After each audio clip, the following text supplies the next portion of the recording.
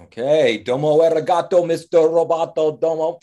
All right, so I have been feeling like the 80s kid that I grew up as all week long because I've been reminiscing about technology, the technology I grew up with. I was thinking about Atari and bakwa, bakwa, bakwa, that little Pac-Man figure that went across the screen. And I was singing, we are living in a digital world and I am a digital boy. You know that we are. Okay, it's almost summer. I'm Brian Ripley Crandall, and we're winding down many instructional spaces and gearing up for summer opportunities once again.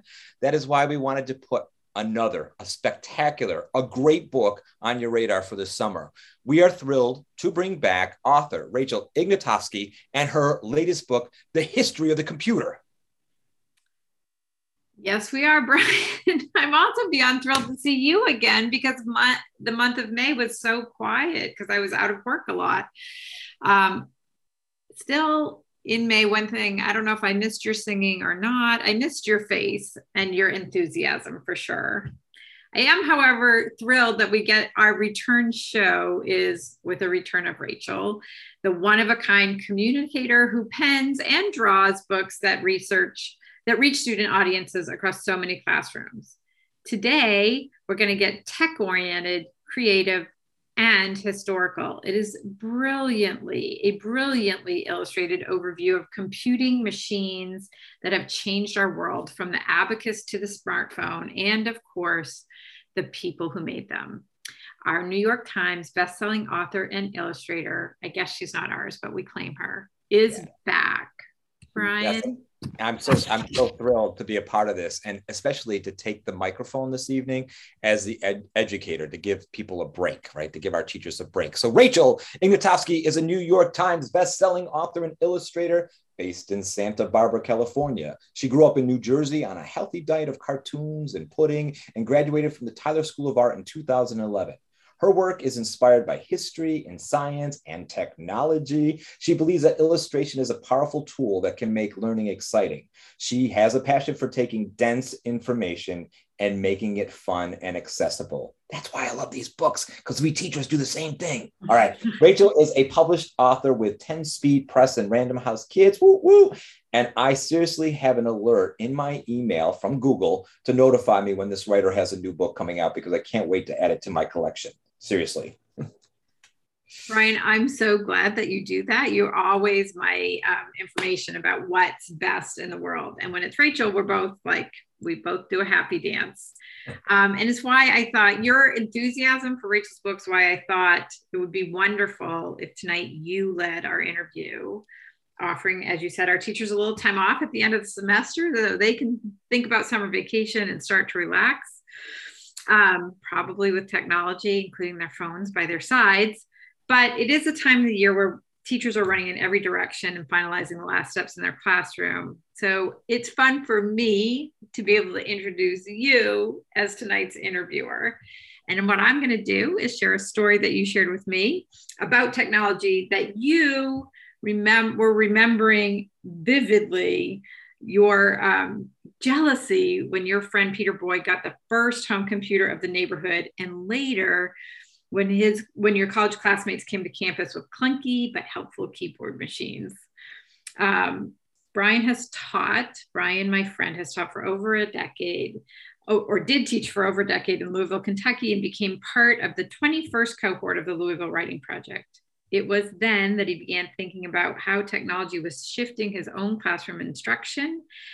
And in fact, he was first published in a book called Teaching the New Writing, Technology, Change, and Assessment in the 21st Century Classroom, which was edited by our writing project colleagues Ann Harrington, Kevin Hodgson, and Charlie Moran. He is going to confess, and maybe we'll see this in our interview tonight, that he knew little about the history of the computer until he read Rachel's book. Brian, are you ready to bring this interview forward? Yeah, I can't wait. I've been thinking about this for like 3 weeks now. And I think I have the perfect opening prompt for our National Writing Project family, one that you could do with your students or you can do on your own. And I think we should go with storytelling. You know, when is the first time you remember embracing a computer and using one to accomplish a goal? Now, you don't have to answer that question now, but you can pause the podcast or the video if you're watching it and take some time to writing. We hope that our prompts get you thinking about possible publications and writing and activities that you could do in your own classroom. So before we get to the actual interview, I wanted to riff a little on some of the images that came out of Rachel Ignotofsky's book that triggered my brain.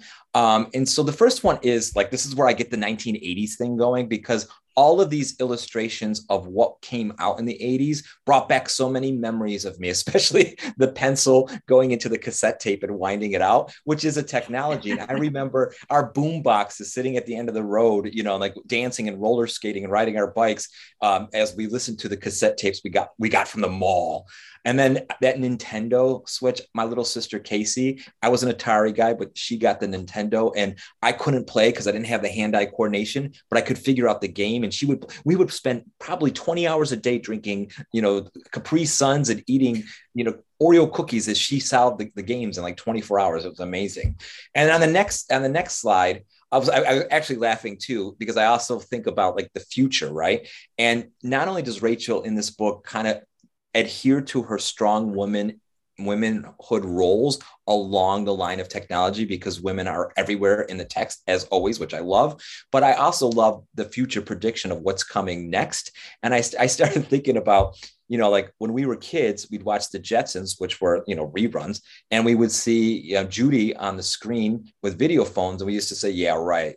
I couldn't believe that we live that way. And even my mom FaceTimes me now. So it's just wonderful. So welcome, Rachel. I think that we are going to be able to have a great interview now. And we are going to be the two of us, which is the first time I'm doing this. So Tanya, we'll see you in a little while as I start to ask questions.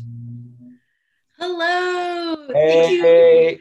Thank you so much for having me. Oh, I love seeing you again. And I love your backdrop, and I love their pom-poms, right? These are my, like, you know, off of Amazon pillows that I got to match my porch. So I'm going to start with the first question I want to ask you, Rachel, is the prompt that I gave the writing project teachers. Like, what is your first memory with a computer or accomplishing something with a piece of technology from your childhood? You know what? That's actually a really great question. So my very first memory is I'm 7 years old. I'm at the public library, and they're kind of having this sort of like tech and arts night, and they're showing off the new Mac Classic computer. So it was 1998. And these are these tiny little Mac color computers. And I'm having a really great time. And I open it up and I immediately start using Paint, the Paint program. So I'm using the little spray can. Yeah, I'm using the little brush, and I'm drawing like a psychedelic giraffe. Again, I'm just 7 years old.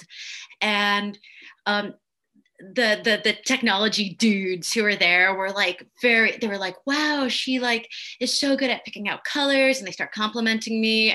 And they were also just amazed at how such a young kid could pick up this technology so quickly and use it. Because you have to remember that there was this big shift that was happening in the 80s and 90s where kids were getting hold of computers kind of for the first time. They were in classrooms everywhere for the first time. And there was a lot of people who were growing up sort of native users, which is what I was. I was like, you know, I learned to type at the same time I learned to write with a pencil. And even at that age of like 7, I felt like the tool had changed me. I started saving color palettes to my computers. I started sharing color palette, like making color palettes for my friends and sharing it. And it was the first time that I kind of like started thinking about things in a new way because I interacted with a computer, which is kind of this interesting theme that I put throughout the book, which is how do these tools, which is what a computer is, it's a tool, change how we can imagine the world around us? How do they augment our human intellect? So just at 7, and you know, it's like, how did we get from these computers that were like the size of rooms made for the military to like a 7-year-old in a library drawing a giraffe? Like, how did we get there? And that's what this whole book is about. Well, and this goes hand in hand with the teachers that we work with, because I seriously had no computer in my room when I first started. when I was going through like teaching school, I remember I had a word processor where it was like a typewriter, but you had this little like machine to the side or whatever that you would look at, and then it would print it out. But I remember 1998 is when, you just had that memory. I was in Louisville, Kentucky, getting ready to student teach. And like, we had this phenomenon coming out, like, you can email people at different universities. And I was like, what's an email? And my friend goes, he was living in Portland. He's like, you just have to go to your campus library and find a machine. And then you can type in this address and I would like wait in line to use the computer so that I could email my friends, in the late 90s craziness. So let's transition to questions, right? Most of our listeners are writing instructors, whether it's K-12 or in college, but we also have incredible expertise in technology, in the sciences, hence we all love you because of the sciences and all the fields imaginable. So this is why I want to know, how did you come to the illustrative work that you do? How does crafting pictures help you to narrate knowledge that you want others to have? And how do you do it so spectacularly? Well, I have a graphic design background. I went to art school. I have a Bachelor of Fine Arts in graphic design. And when I think about what is the definition of a graphic designer, well, it's someone who organizes information to tell a story instantaneously. And you do that by creating hierarchies of information. So in this book, we talk about very dense things. We're talking about like how binary kind of progressed to become like programming languages that we use today. We talk about how these large military funded programs like DARPA and ARPANET and NASA, how that created some of the first technology, and then how did that technology get into the hands of ordinary people? These are heavy, dense stories about power, about progress. But how do we make it accessible to even the youngest reader? Well, of course, doodles, happy faces, fun facts. So each page in this book is broken down in different ways, where if you just glance at the page and maybe read one or two fun facts that are heavily illustrated, you learn something. If you want to bounce around the page and read different little stories that I've set up with headers, you can learn that way. Or you could just read from front to back. So there's this level of accessibility on every page that's at different levels, so the reader can choose how much they want to take on at once. Because a lot of people, even though we all walk around with our phones and we use computers every day, people don't know the history of this technology. And I feel that puts people at a disadvantage of how they can make these tools work the best for them and what they want them to do. Yeah. And so, I mean, I'm going to ask a history question following this next question, but I was thinking about the writing process of putting this together, because you are spot on when you say this text is voluminous. There is so much going on in every page. It blooms like, what's inside a flower? What's inside a computer? Yeah. And it is so, I mean, this is such a teachable text. It's so educational. And so I want to talk about the writing processes a little bit before we go to the historical questions. So we know that writing and drafting and creating and getting a book to publication is full of ups and downs. So like, what with this particular text, what was like one, that arrived along the way? And then what was one, yes, this is awesome, like along the writing process? How long did it take you? I would say this book, for the beginning at the research to like turning it into the printer, I would say the whole thing took me 3 years, which is one of the longest projects that I've worked on as an author. And what was really exciting is that there are actually a lot of resources, especially where I live in California, to be able to hang out with these computers in a hands-on way. So I went to this was before the lockdown. I got to go to several different computer museums. I got to like touch the mainframe computers, talk to experts. And then after the lockdown happened, I realized that to really get my hands on these computers, because like I said, this book isn't just like about the technology, it's about the cool things that people did with the technology. And to understand that, you have to time travel, you have to touch the machines, you have to feel what what did it feel like to like have this like black screen with green text on a Commodore PET, kind of like spurt numbers out at you? Like, what was the like just to understand the learning gap for people to be able to have access to this technology. So when after the shutdown happened, I began kind of like building up with my husband our own vintage computer collection, which is so like we have a lot of vintage computers now, and because we live in California, we got them from a lot of primary sources. So which was really cool. So you could talk to people who bought them in the 70s. What was their experience buying them?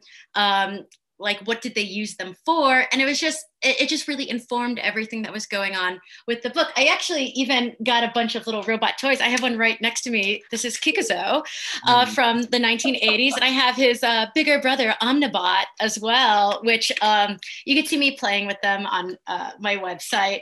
And it was just to get a feeling. That was the funnest part about the research. And then the hitting my head against the wall part about the research was literally reading textbook level thick books about ancient mathematics, about, here's a great book, Fire in the Valley, which is really actually a fun read, but it's about all of the corporate dealings and the environment that was happening in Silicon Valley around the personal computer. And it's like you read a text this big to get like, for a book like this, which is such a, an expansive reference book that's almost like a graphic novel. It has so many illustrations in it. You read a book this big to get like a picture drawn in your mind, to be able to draw a beautiful illustration that only has a couple sentences that really captures the entire essence of of that whole story. So it was challenging and it was wonderful. And I feel like I have more control over the technology I use as an artist than I ever had before. And I feel like I understand the media and technology landscape that can feel very frustrating, especially to teachers, because there's so much misinformation out there. I know that they struggle with that a lot with their students when trying to teach. By learning the history going all the way back to the Stone Age to now, I feel like I can navigate all of that a lot easier. Yeah, and you've got me. You had me. You triggered something for me because I'm part of the Initiative for Literacy in a Digital Age. Dr. Shelby Witt out in Oklahoma, and she is a guru, and she's pulled together a wonderful family of all the educators that really work with digital literacy. And I was just thinking, this is the perfect gift to give to all of my friends across that network, because this is a book that they all need to know about. So that was a quick aside. Let's go back to the history. So in the history, like you just said, like you covered from the beginning to the end. Yes. You cover 25,000 years BCE, right? To the date that you hit the send for publication. I'm guessing in 2021. It's done. Yes. Yes. The whole text is a historical timeline, like unlike anything I've ever seen. It covers everything. So how did you set out to organize this book? How did you set out to research it? Because it is abundant. And did you originally plan on going that far, or did it just naturally come that way? I had to go that far back. I had to go back to the Stone Age. And really, because what we're talking about is, people think about technology and the first thing they think about are these big companies, in California and Seattle, and like, stocks and stuff, but that's not what computers are about. Computers come from the human need to create tools to help us keep track of what's going on in our old noggins. Like, it's this human need to have tools to help us think bigger. And it starts when society got too complicated to just count on your fingers and your toes. That's the moment it starts. The moment that we start recording history, recording the amount of sheep in a flock by notching on pieces of bone or tallying on the wall, that is the moment we start creating tools for thinking. And to be able to explain that, especially to little kids, you do have to go all the way back and start at the very, very beginning, because the evolution comes from that. Because what happens when the mathematics gets too complicated? Well, the same people who were notching on the wall, they start drawing in the sand. They start drawing tables that will become the abacus. And those, then like that evolves into calculators and tabulators and the idea that maybe we can create a computer, a machine that helps do some of the thinking for us. So the legacy really does start in the Stone Age. And to organize this text, again, organizing the information and doing all the illustrations was the funnest part for me. Because like I said before, I'm a graphic designer. So being able to organize hundreds of thousands of years of human history into illustrations, I mean, that's a blast.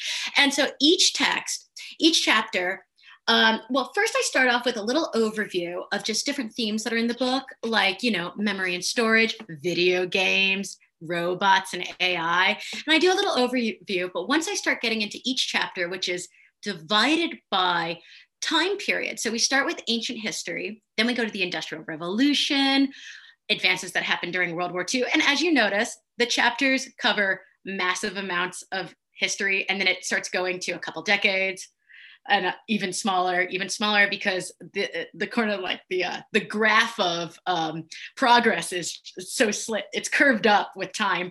But within each of those chapters, I give a basic overview with tons of illustration. Then I give a brief illustrated timeline of just that chapter. So they're just, a couple sentences with fun facts. Again, we're trying to build courage for these readers who maybe be new to the topic. So by having an overview and then a timeline before we go into the denser stories allows them to come with reference of what they should expect in the next coming pages. And also it's fun because that means more drawings. I then have 2 pages of stories throughout history that have tons of fun facts all around it. Just if you need to take a break, you can learn, about like silly things like the first computer virus that was ever on a computer. It was called the worm, and it just like looked like a little worm. There's a lot of like me drawing people getting spam and going, ugh, throughout history, people getting spam mail. And then I highlight 3 important inventions, and then I highlight influential people throughout history. And even though I have different short little bios about different influential people throughout history, it's really important to note that there is no such thing as a lone genius.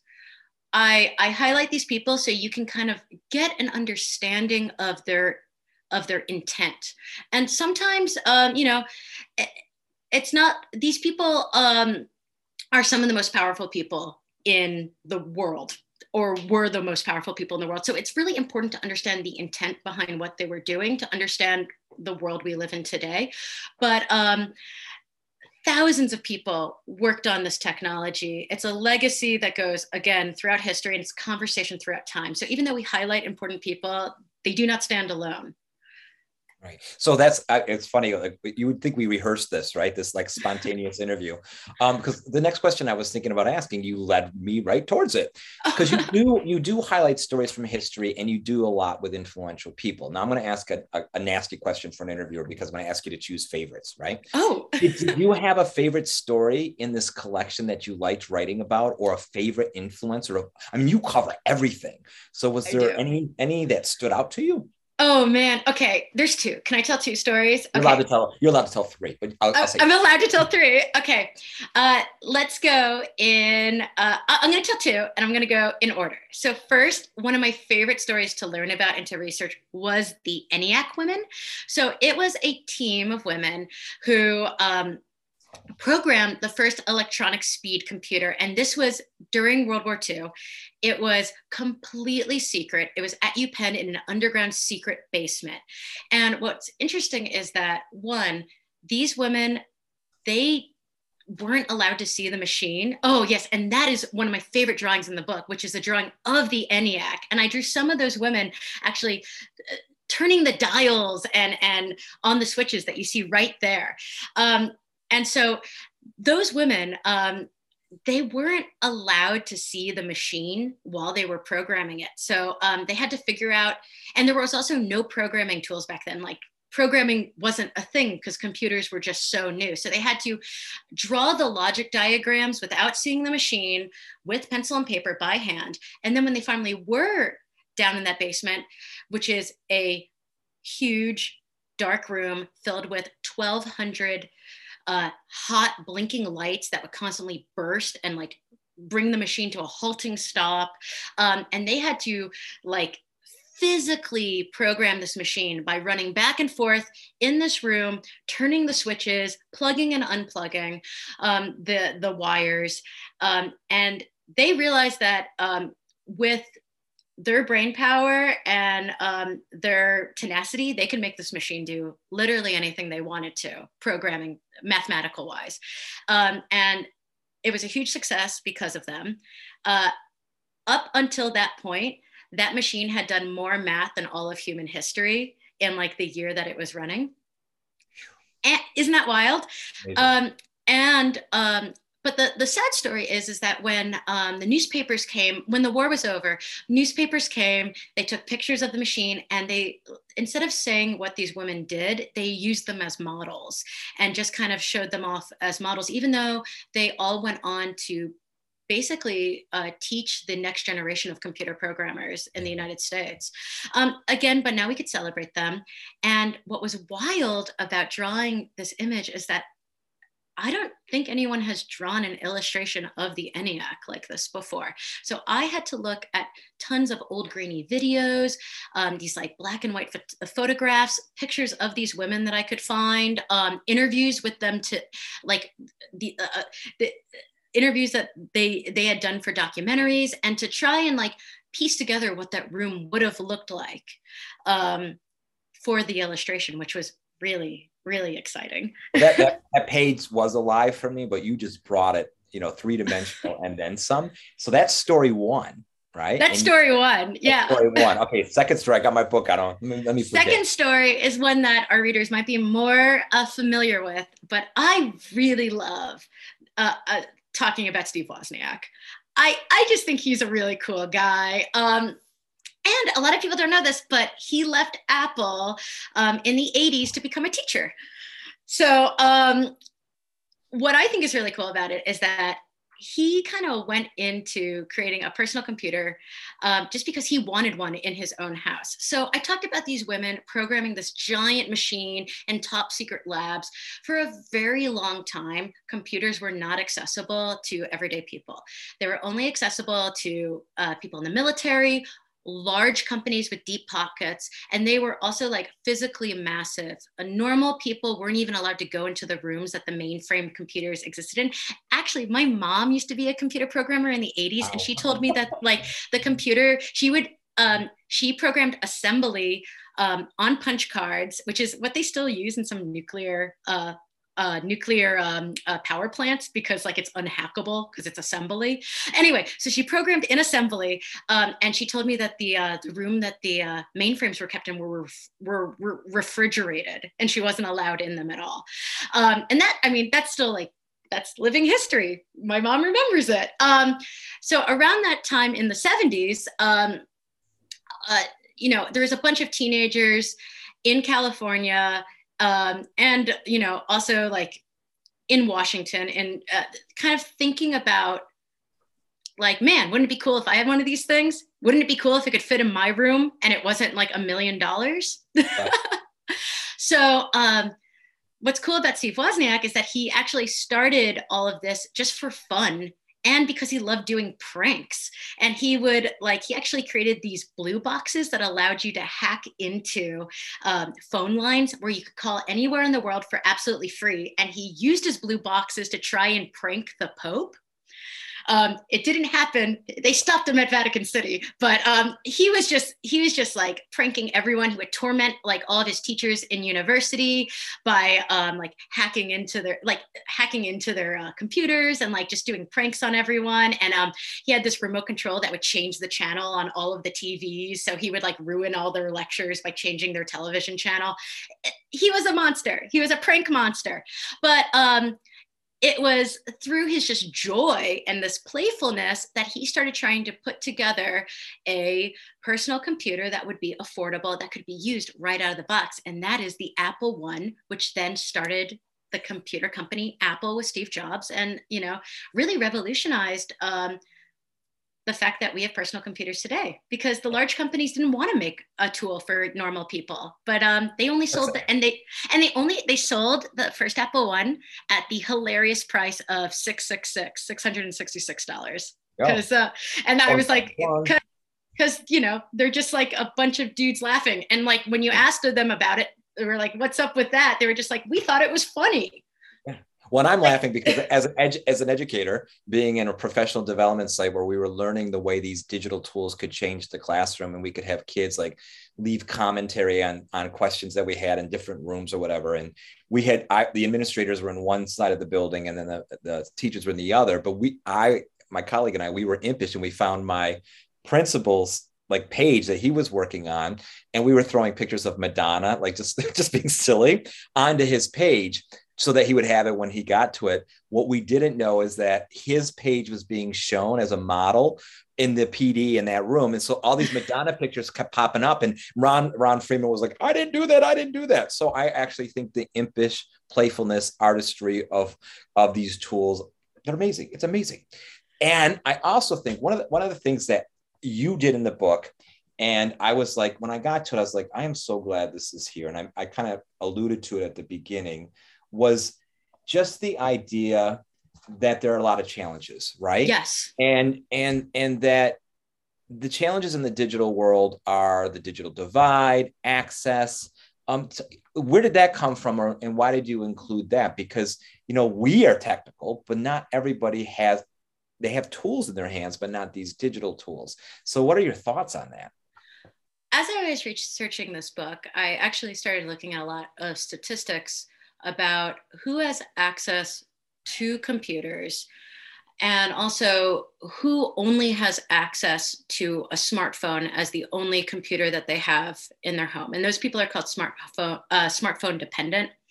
And it became very clear that if you were below a certain income, or if you were young, you were more likely to not have a real computer in your home. And it upset me because these smart devices are not made to do deep work. And this is the example that I like to give. By design, they're not made to do deep work. They have processing power. They could be designed better. And the example that I like to give is a lot of books are read on a smartphone, but not a lot of books are written on a smartphone. And that's when you start thinking about that, and what are the tools you need to create art, create the kind of work that raises you an economic level, that generates wealth for yourself and for your family. You need a computer. You need a real desktop computer, not a smartphone. And that's by design. And then while we were in lockdown, so many of my teacher friends were struggling getting their kids the tools they needed just to be able to participate in their lessons. So when we talk about the digital divide, we are talking about people not having access to the tools they need to participate in white collar jobs and really real money-making jobs. And that's wealth being stolen from them, in my opinion. There's also another thing to really talk about, which I mentioned in the challenges, which is the ecological impact that these machines have. Computers can feel like magic, but they're not magic. They're made of gold. They're made of lithium. They're made of precious, unrenewable resources. So when computers are not designed to be upgraded and reused, when they're designed to be thrown in the trash and to buy the next one, not only are we taking computers out of the hands of people who need them by not like updating the software and things on that, but we're also creating an ecological nightmare.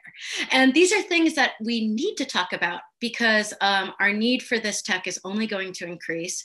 And I think by putting this in the public consciousness, we can ask the people who are in charge and also the future leaders in technology who are being taught today in classrooms to think differently and to dream of a better way that we can create our devices. Wow. And that's exactly how I felt when I got to that part of the book, because, here you have the whole history and you're like, man, this is so dense and beautiful and wonderful. But then all of a sudden there's this like place where you're like, but ... but we also have to consider this. But I also think the one thing that you highlight so well is that we are tool-oriented species, and we always figure out the next phase. And so you also end with a prediction for the future, and you speculate what's coming next. And so I want you to do a little prediction before I have one last question. And that is, what do you think schools 25 years, 50 years from now are going to look like, given the technology and the computers that are going to be available to us? Like, what predict for us? Man, well, first, let me just say this. I think the greatest part about learning history is to really hit the nail on the head that we build the world that we live in, and we can build it any way we want. We don't just need to accept that the way our tools are built now are the way that they're going to be in the future, because again, we're the ones who made them. And this is what I imagine in my most hopeful mindset for schools in the future, which is that makerspaces become much more a part of schools. Things like things to create and build tools in the real world. So it's not just this virtual reality world that we're going to be living in. It's how do we use computers to figure out how to build new materials, how to have hands-on activities. I remember interacting with my first makerspace at the ripe age of 23 when I was working for a major company that had one, and being able to use a laser machine and a 3D printer and program a sewing machine as an artist, it felt like heaven. But then think about all the applications for whatever young kids are interested in, whether it's technology, cooking, farming. There's so many cool things that can happen when we use computers as a tool to filter whatever we're interested in. And I think a lot about it in my art career. What's next? So I think one, makerspaces. Two, I also think that people are going to get a hang of more virtual spaces that we can kind of communicate and collaborate in.